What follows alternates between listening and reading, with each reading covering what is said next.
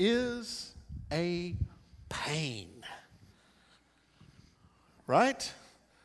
I mean, money is just kind of painful for us to think about, for all of us. But today we're going to see a group of Christians from thousands of years ago who flipped the script on the pain of money, who turned it upside down and turned it into something else.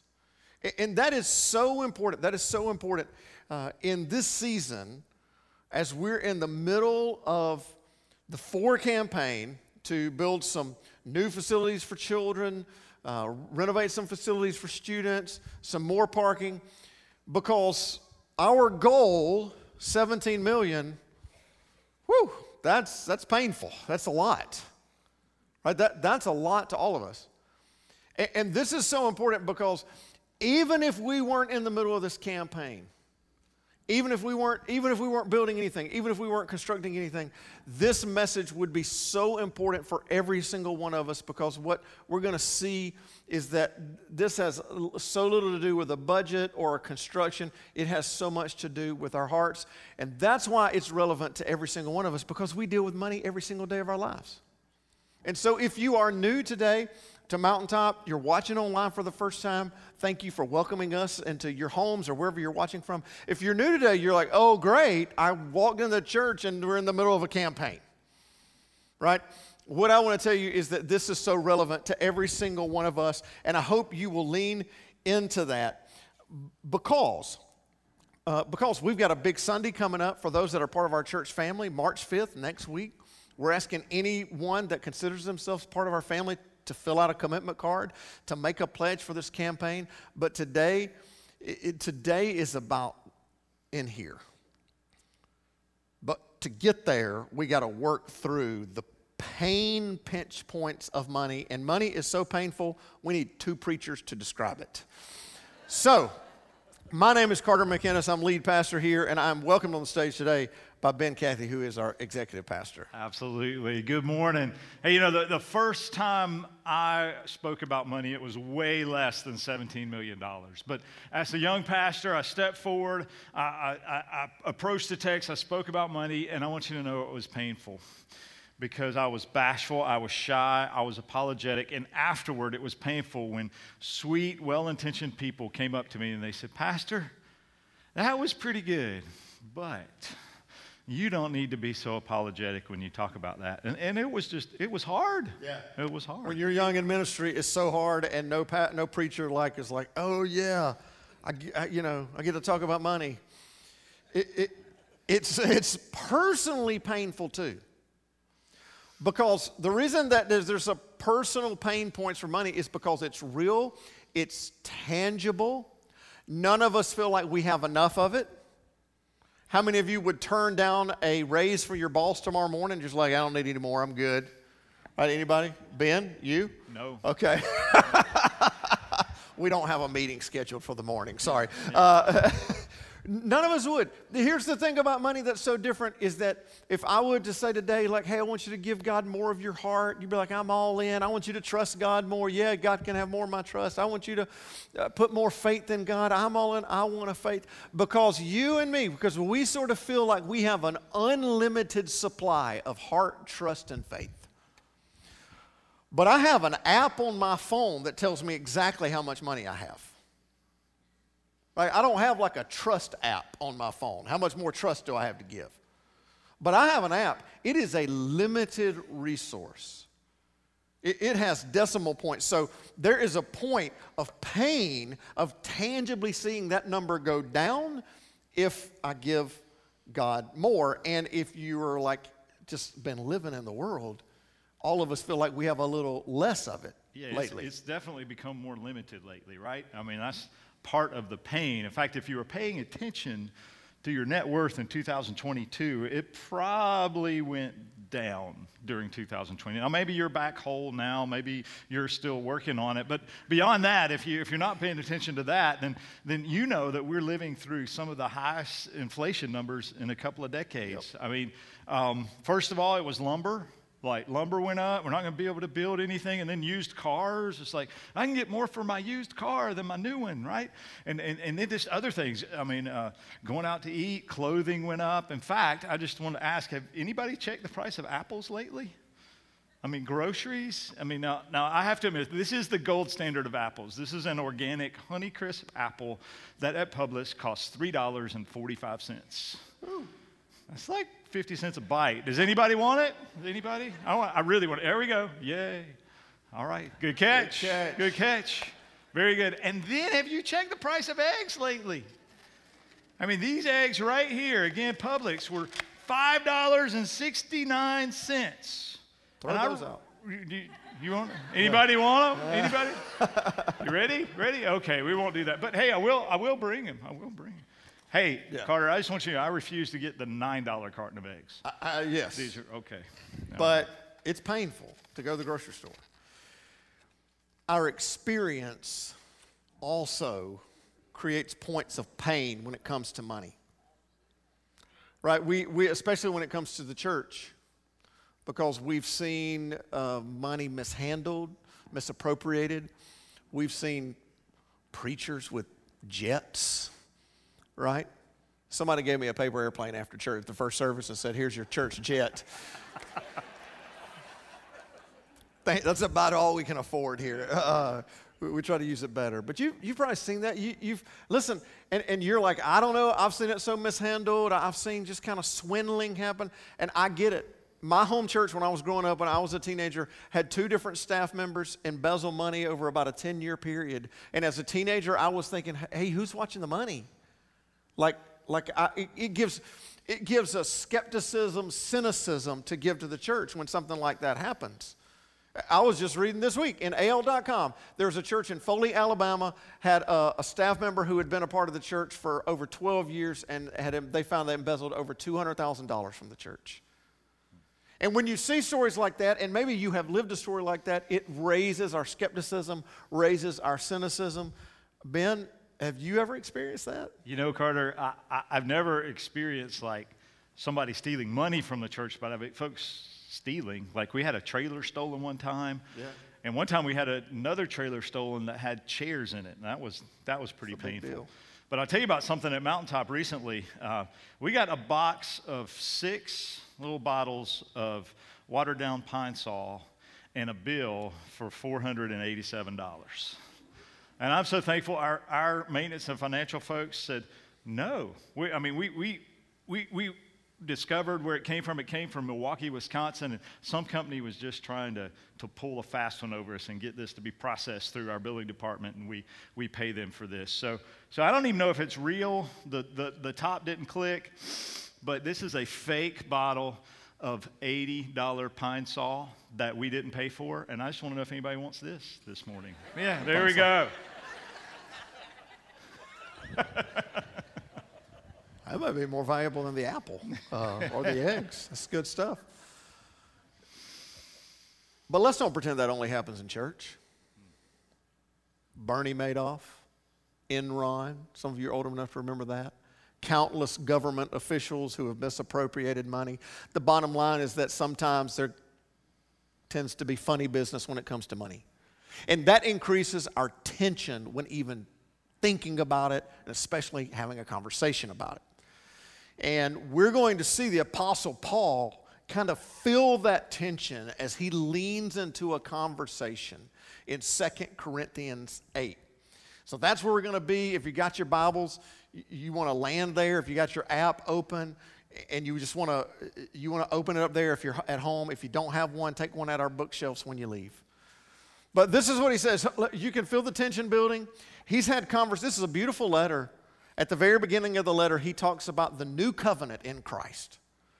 Then he talks about the resurrection life on earth and in heaven. And then he has this beautiful section where if you've been around church for a minute, you've probably heard he talks about our reconciliation in Christ, where he says that we have been reconciled through Christ, and now we have been given the spirit of reconciliation, the ministry of reconciliation. We are Christ ambassadors for the world. It is a beautiful passage. And then he has a point of pride where he's so proud of their repentance because he wrote them a previous letter First Colossians, First Corinthians. And the first one had some tough love in it. But he has gotten reports that they have obeyed, they have repented, they have turned from their ways. And he's so proud of them. He says he has overflowing joy because of their repentance. And then look at how he starts. And now, okay, I've encouraged you, we've talked theology, we've talked spiritual, but now we need to have a conversation about money. And now, brothers and sisters, we want you to know about the grace that God has given the Macedonian churches. Now, the Macedonian churches was a group of churches in the Macedonia region. Most likely, the church in Philippi, we've got a letter to them called Philippians. Most likely the church in Thessalonica, we've got 2 letters to them called 1st and 2nd Thessalonians. And most likely the church in Berea, which we don't have a letter for, but we know if you read the book of Acts, Berea was one of the places that Paul went and he talked to. And he says, now we need to have this conversation. And there's this tension about what this conversation is going to be like. And we have that tension when it comes to money because we think money is just a thing. And Paul says, no, it is a spiritual thing. And we've talked about money a lot in this series. And this vision, let's be clear, it won't come to fruition without all of us joining together in generosity. But Paul says money is not just about a dollar amount that you give. Our resources, our possessions are inextricably linked to our faith. They are tied to our relationship with God. You can't get them away. And there is a group of people who have flipped the script on money being a point of pain to being something better. And it makes me ask the question, how could we do that? How do we move from pain to privilege in giving? How could money not be something that we're like, ugh, to be something, what a privilege that I get to be a part of this? I want to introduce you to a couple, Chad and Heather Miller, before we dig into the rest of the passage about how they've wrestled with this becoming a privilege in their own lives. Well, I'm Chad Miller. This is my wife, Heather. We've been at Mountaintop for about 20 years, and we're more excited than we've ever been, I think, as members of Mountaintop. We believe in the mission of inviting and equipping people to follow Jesus. We've also been in the nursery for over 15 years, so we see where the need is mostly. Our church is expanding. We have plenty of room, but we don't have room to put all the children. So we know that's a significant need. Serving in the nursery and seeing the new families coming, just noticing so many more new children. It's just been such a blessing for Chad and I to do that. And we want to have a wonderful, beautiful facility to welcome those families. So initially, we're both very analytical people, so we sat down at this table right here and we just had a conversation about budget. Really, we're also both commissioned salespeople, so it's a little bit more of a difficult conversation for us because our income is not the same every month. But we sat down and we talked it through, and we came up with a number fairly easily that we were comfortable with. And then, continuing to pray through that, realizing that if it's something that we're comfortable with, is that really enough? And feeling if we're just comfortable, are we really relying on our faith? There are always times where you can feel, God speaking to your heart, and that's the one thing that we didn't feel after coming up with the first number. It didn't. Usually you feel excited about giving, and that feeling didn't come after we came up with the first number. And that's when we sat down again and started talking about it, and we actually had those same feelings independently. And it was when we came back together and talked about it again that we decided to try and stretch it a little bit. What can God do if we stretch ourselves and relying on Him, having faith in Him, to take what He's given us and seeing the blessings that can come through that? There are multiple ways that we get to serve. Obviously, we can serve at the church. We serve in the nursery. And you know, some days are super easy and exciting. Some days are a little bit more challenging. But regardless of how the day went, we always leave feeling like we got more out of it than we put into it, which is the amazing thing that God does through our service. We also get the opportunity to serve through our tithe and all our forms of giving.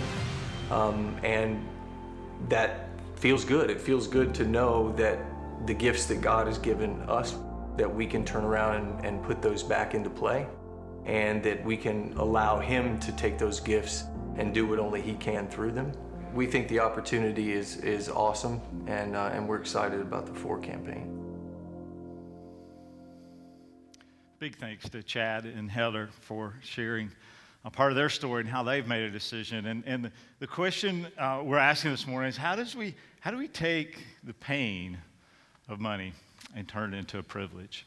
And we're going to walk through the first part of 2 Corinthians chapter 8, and in there we find that Paul, the writer of that letter, is giving us that advice of how we do that. And he lifts up a certain church or group of churches as he does that, and he lifts up in verse 2 the Macedonian church. And he says this, he says, in the midst of very severe trial, pain, their overflowing joy, privilege, and their extreme poverty, pain, welled up into rich generosity.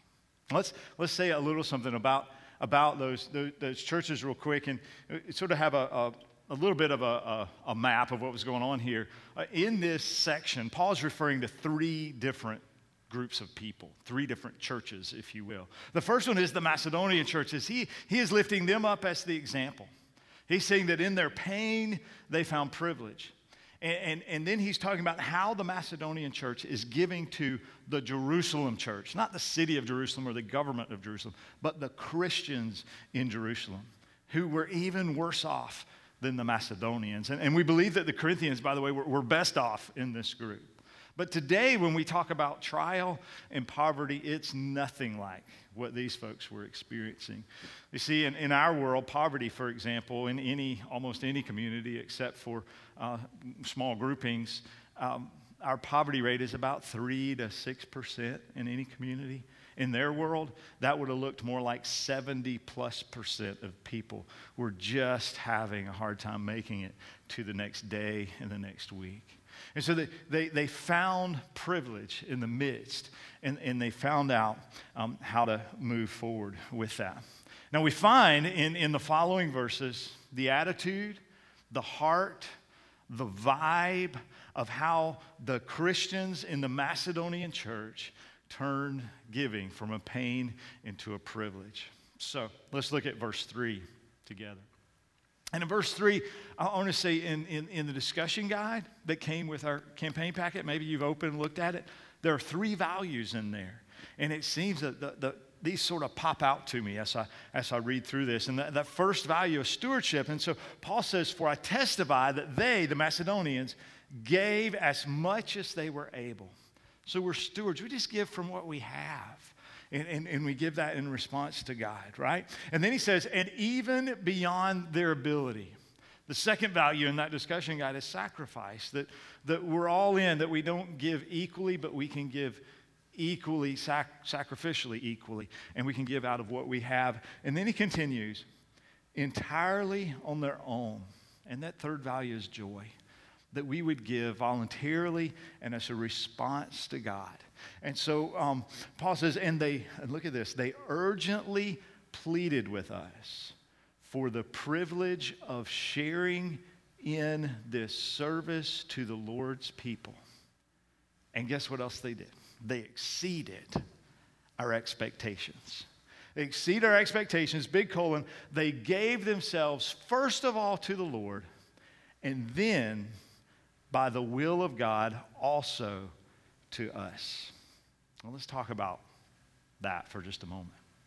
They gave themselves first of all to the Lord, and then by the will of God also to us. It's really, so what Paul's saying is, these folks did not give to gain status. They gave because they believed in the work of God. They did not give to impress Paul or anyone else. They gave to God. And you know, when we talked about this campaign, we said, hey, we have this vision for raising funds, and we're calling it a one fund campaign because there were two buckets. There's a ministry bucket that makes up this one fund, and then there's a construction bucket that makes up this one. But we're giving, everything we're giving toward a vision. A vision to be for one more changed life because of Jesus. A vision to be for families, one more changed home, a vision to be for Birmingham. And so the reason we're venturing forward with this goal is because of the vision for people. You see, it's not to impress, it's not about status, and it's certainly not about what anybody else would do. Now, Paul continues in verse 6, and he switches gears a little bit. Because in verse 6, he stops lifting up the Macedonian church and he begins speaking directly to the Corinthian church. And he says, here's what these people have done. Now, Corinth, here's what I want you to do. And so in verse 6, he says, so he urged Titus. Titus was like the associate pastor in Corinth. And he says, so he urged Titus, just as he had earlier made a beginning, to bring also to completion this act of grace on your part. So Titus, this act of grace on your part. But since, Titus, you and church, since you excel in everything, in faith, in speech, in knowledge, in complete earnestness, and in the love we have kindled in you, see that you also excel in this grace of giving. So Paul's sending a very clear message to the church in Corinth, and I liken it to this a little bit. There was a time in my life when I excelled at running. I was pretty good at it. I could run a long distance. I could run pretty fast. In fact, sometimes I talked about my running powers. It was like a superpower, right? But there was a motivation, and there was some ability and some tools behind that running. So the first thing I had about that running was a motivation. My motivation was twofold. One, I wanted to lose weight. And over about 2 years, 2.5, I lost 50 pounds. And that was my beginning motivation for running. I know, that's a lot of weight, isn't it? That's a lot of potatoes. And then the other thing I wanted to do, my other motivation, was to beat a guy named Tommy. Because Tommy was older than me, and there's no way Tommy should have beat me in a race. And so I trained partly with the motivation to beat Tommy in the next race. But I also got all the equipment. People think running's cheap. It's not. You have the shoes, you have the GPS watch, you have the fancy shorts, you have those little sleeves you pull over your calves, you have the running earbuds you put in your ears. So I had the equipment, and then I had some knowledge. I started to gain knowledge about running. I learned about long runs and short runs and a speed workout and an easy run and how to mix those into a week and how to taper before a race. And I learned about this thing called a fartlek run, and that means sprinting. And I learned about recovery, and I learned about eating, and I learned about stretching. But it's like Paul says here to the Corinthian church. You have all that stuff. You have the motivation, you have the equipment, you have the knowledge. Now go run the race. Now go run the race. Paul says, Corinth, you have great faith. Corinth, you have great speech and speakers. Corinth, you have great knowledge. Corinth, you have great earnestness and you have great love. Now excel also in the grace of giving. Corinth, go run your race. And I just say this. I've gotten to watch the ministry of us over these last couple of years. And there's great faith here. There's great faith among the people who call Mountaintop Church home. There's great love. There's great speech. There's great knowledge. And I wonder if God might be telling us, mountaintop, now go run your race. Excel also in this area. Excel also in giving. But Paul doesn't stop there. He speaks to the Corinthians. He also speaks of a test. And Carter's going to share more about that. Yeah, and what he says next is really pointed. And if I'm honest, it makes me a little uncomfortable. But just because I'm uncomfortable doesn't mean I don't need to hear it. Listen to what he says. I'm not commanding you. I'm not telling you, you have to do this. Right? Nothing feels worse than being coerced into giving somebody money, right? I'm not commanding you. I'm not going to make you feel bad at this. But here's what I want to do. This is the part that's really uncomfortable for me. I want to test the sincerity of your love by comparing it with the earnestness of others. This is a test. And I want to test, Paul says, the sincerity of your faith, the sincerity of your love. We would like to think that our money is just a thing. It's just some numbers in an account. It's just cash in my wallet. It's just the worth behind my assets. Paul said it is not just a thing. It is linked to your faith. It is tied to your faith. And he wants to see if they have what's real behind their faith. Our motivation to give, Paul says, is because what God has given us in Jesus Christ. And they have good reason above all others to know the worth of what God gave in Jesus. He says, for you know, you guys know, you Corinthians, we'll come back to that, the grace of our Lord Jesus Christ, that though he was rich, yet for your sake he became poor so that you through his poverty might become rich. You know more than anybody else our motivation to give for the Corinthians or for us, Paul says, isn't the amount of money you have, isn't the resources you have, isn't your income, isn't how many dollars you have. The reason is because you are not rich in possessions, because you are rich in mercy and grace and forgiveness. And Paul says, you Corinthians should know that better than anybody else. If you've heard me talk about Corinth before, then you know that I explained them. They were like Vegas of their day 2,000 years ago, right? I know y'all pretend like y'all don't know what Las Vegas is because y'all in church. How many of you been to Vegas before? You're like, am I supposed to raise my hand in church? Vegas even has a saying, and everybody knows it, right? What happens in Vegas? Stays in Vegas. But 2,000 years ago, if you'd have been in the Greek world and you would have said, this weekend I'm going to live like, and everybody would have said, a Corinthian. And that means you're going to get lit that weekend. Right? You're going to live it up. You're going to party. It is going to be a weekend of drunken revelry and just, out all night, because that's what the Corinthians did. And all of a sudden, the Apostle Paul comes to Corinth and he shares about the grace and mercy and forgiveness of Jesus Christ, which is even strong enough to forgive Corinthian sin. Paul said, there is no other group on planet Earth that knows the riches and the glory of God's grace and mercy and forgiveness in Jesus Christ. You, above all people, ought to be motivated to give, not because you have a lot of money, because you have been given richly of his grace and mercy in Jesus Christ. And so the question for all of us to ask then, does the grace of Christ gives inspire you to give to Christ? Does the grace Christ gives inspire you to give to Christ? Because that is our motivation. That is why this is not a financial issue, this is a faith issue. And I want to tell you something. If you give to this campaign just to help meet this goal, and it is all about dollar signs, and it is all about meeting a goal, then I have failed as your pastor. Because when it comes to our money, it is always tied to our faith. Because our primary motivation, and my hope with this, is that every single one of us through this process would say, I have been inspired to give because of what Christ has done for me and in me.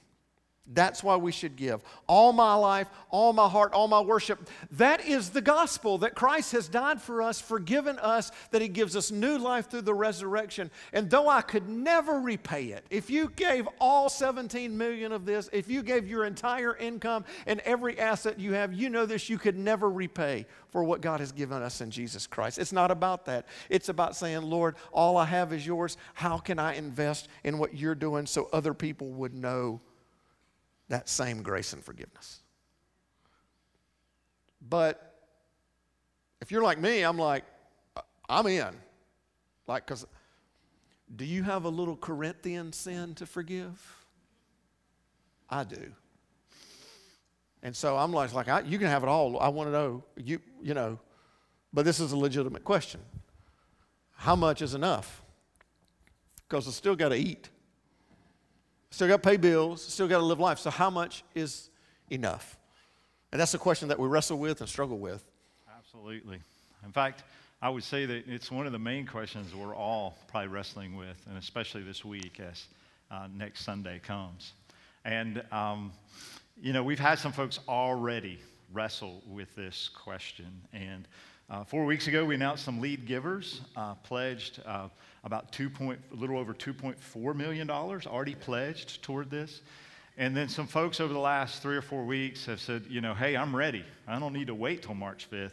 And they've added to that. And so they've already pledged over $2.8 million toward the campaign so far. And one of those folks wrote me an email. And I just want to share a little bit of their story with you. They said, as I've been praying about my monthly campaign commitment, I was struggling with the amount. And they said, I was struggling because I'm a commissioned worker and my monthly income sometimes varies greatly. And when I looked at my giving, I made a safe pledge amount based on the fluctuations of that commitment giving. And then they write, at the moment I was filling out my pledge card, I felt the Spirit ask me, are you going to trust me? I was looking to round down my commitment to be safe, but I felt the Spirit say, hey, I'm a round up God, not a round down God. And Pastor, you can use that. Okay, I did. They write, wow, I immediately rounded up my commitment, stared at the figure that was larger than I was comfortable with, and prayed for my faith. Later that night, I discussed this with my wife, and she was 100% in. And then they add, we are trusting in God and are on board. What a great story. Don't say, yeah, we can do that. But Carter, all of our decisions are going to be different. Absolutely. We're all in different places. I mean, God is going to speak to each of us and touch us in a different way. This is the way God touched one person. But God also touched someone to say, hey, I think you might have made a mistake in the campaign brochure. And as we move forward in this passage in 2 Corinthians, I want to point out this mistake to you. Now, let me say this, Carter. I mean, you proofed it. I proofed it. We had 5-6 pairs of eyes. Yeah. You know, like, I don't think you can find many mistakes in all of the campaign material. But just in case there was unclarity, there's lack of clarity, yeah, this proves we're not perfect. Oh, yeah. We're not There perfect. were many other reasons to know that, but this is one of them. Well, let's see if you can find the mistake. So it's on page 17 of the main campaign brochure, 2 Corinthians chapter 8, verse 12.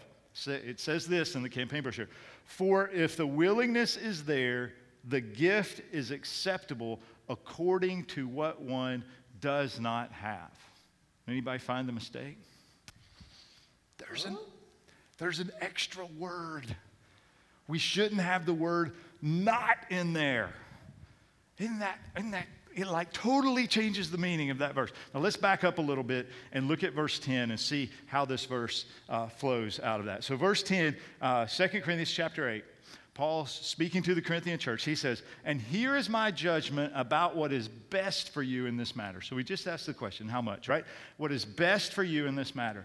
Last year, you were the first not only to give, but also to have the desire to do so. He continues, Now finish the work so that your eager willingness to do it may be matched by your completion of it according to your means. And then the kicker. For if the willingness is there, the gift is acceptable according to what one has, not according to what one does not have. You see what happened in our desktop publishing right there? You see, the message here is we give according to what we have. And we all have different ability to give. In fact, we all have different zeros in our accounts, right? In fact, I've had several people say, hey, Ben, I just want you to know, if I win the lottery, it's covered, right? And especially they were looking at this last big lottery. Does anybody know how much this last big lottery was? It was $2.04 billion. What if you won that lottery? After all the taxes and you paid off all the relatives you didn't know you had, what if you won that lottery? It changes the meaning of this verse. Because Paul doesn't say according to what one does not have. He says we give according to what we do have. So all of a sudden, if I win that lottery and I have over $1 billion in the bank, I imagine Paul's going to say, 17 million? It says give according to what you have, not what you don't have. But most of us aren't in that place, are we? Some of us are in the place with 1 zero. In fact, today may be a little painful because you're like, I got 1 zero. You don't understand. I've been there. A lot of us have 2 zeros or 3 or 4 or 5, but it doesn't matter how many zeros we have. Well, actually, it does matter how many zeros we have. It doesn't matter how many zeros everybody else has. It matters how many zeros we have. So the question is, how many zeros do you have? Not somebody who won the lottery. Not the person sitting in front of you or behind you on the other side of the room or your neighbor down the street. What is your ability? That's where Paul leads us. And the reason I love what Paul says that this is according to what you have. About what do you have? If you're a teenager working a part-time job, I think Paul would say, well then, let's talk about what you have. What's your part in it? If you're single income, what's your part in it? You're double income, you're near retirement, you're living on a fixed income in retirement. Everybody's in a different spot. It doesn't matter what spot you're in, Paul says. This is about testing the sincerity of our faith according to what the Lord has placed before us. And so the question that we should ask then is, are we willing to give from what we have? I'm not like, man, I wish I could give as much as him or her, or I wish I'd had that $1 billion. You're not going to be judged. I'm not going to be judged. It's not going to be tested, the sincerity of my faith according to someone that has $1 billion. It's going to be attested toward the sincerity of faith to what I have. Are we willing to give from what we have? So next week, March 5th, I'm asking you to fill out one of these commitment cards. If you consider Mountaintop your home, you want to be part of what God's doing here, to prayerfully consider about how you might give according to what you have. And the first box, Ben, is pretty simple. It's kind of what they're already doing, right? Absolutely. And we just wanted to take a moment today to be pretty granular with this so that we can all understand. That first box on here is, we just take an estimate of what our yearly giving might be, our annual giving. So that's what we give a month. So if we give $10 a month times 12, that's $120, right? If we give $10,000 a month times 12, that's $120,000. That's what that box is for. Yep. There's a second box, though. The second box is, how much might you accelerate your giving over the next 3 years? Meaning, how much more a year, how much more a month? Think about that you might invest so that we might get to this goal, so that I want to give extra to God because God has given more than extra to me.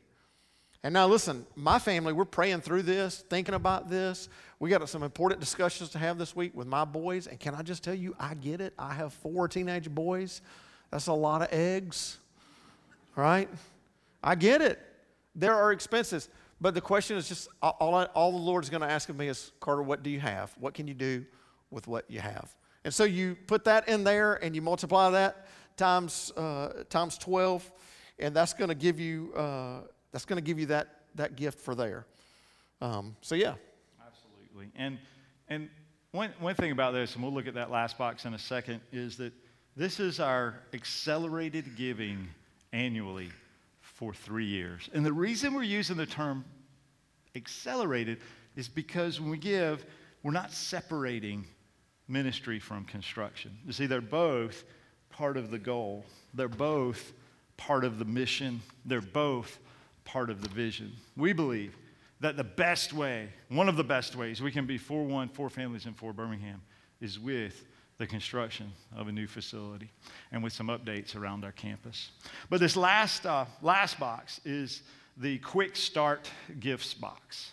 And so we're inviting you with your pledge to also pledge a quick start gift that'll help us get off to a great start. And we're inviting you to bring that. We're inviting you to bring the pledge card on March 5th, but you're inviting you to make that quick start gift on March 12th and help us just run into this future with great confidence. And so we invite you to do that as well.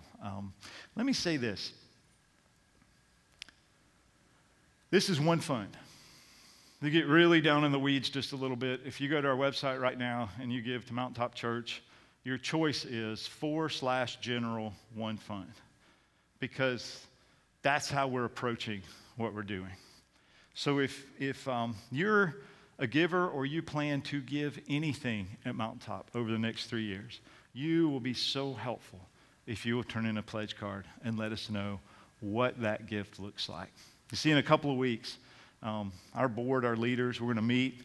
We're going to look at our pledges. We're going to look at our future. And we're going to make some really strategic decisions about where we're headed and what we can do. Maybe we'll do a little less. Maybe we'll do a little bit more. And we really would appreciate it, wherever you're at. Because a lot of people say, like, well, hey, I'm giving as much as I can. We're already sacrificially giving. And I'm not going to be able to step it up anymore the next 3 years, so I don't need to fill out a commitment card. No, we need to just put that on there. Just put what you're already giving, because what you're already giving is the $10.5 million bucket, is our ministry bucket that's already a part of it. Absolutely. And the second thing I would ask is this.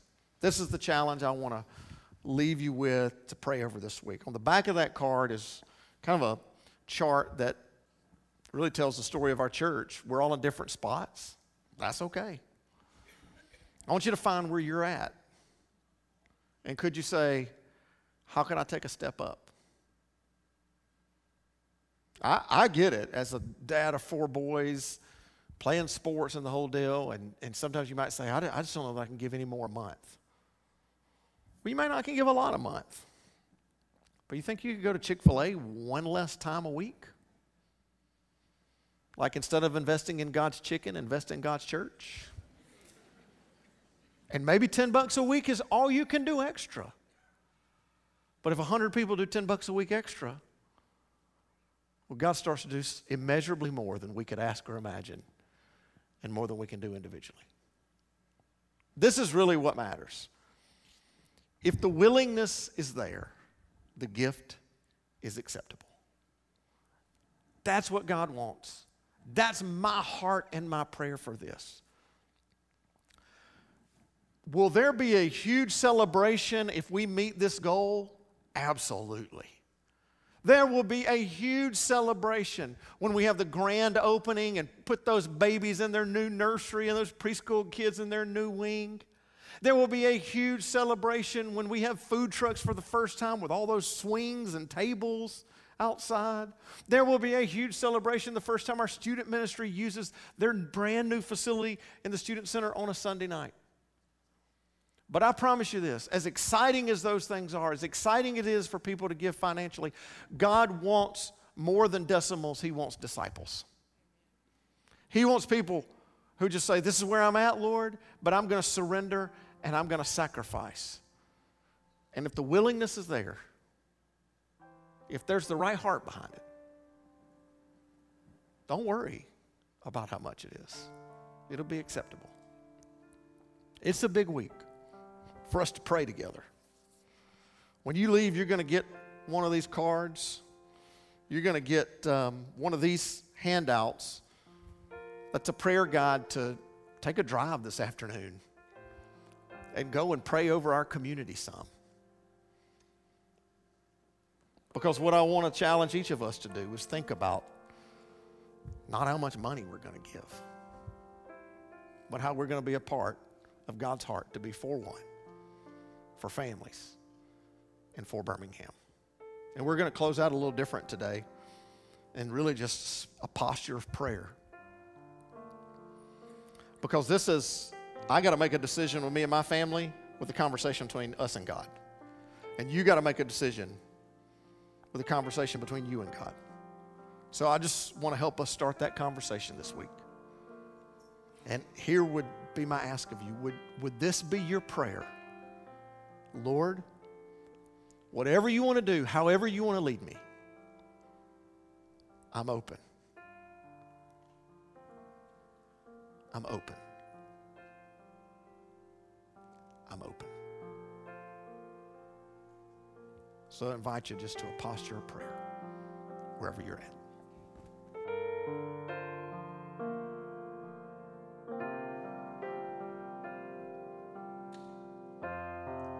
Would you come again? Let your glory in. I'm open. Would you come again? Let your glory in. I'm open. Would you come again? Let your glory in. I'm open.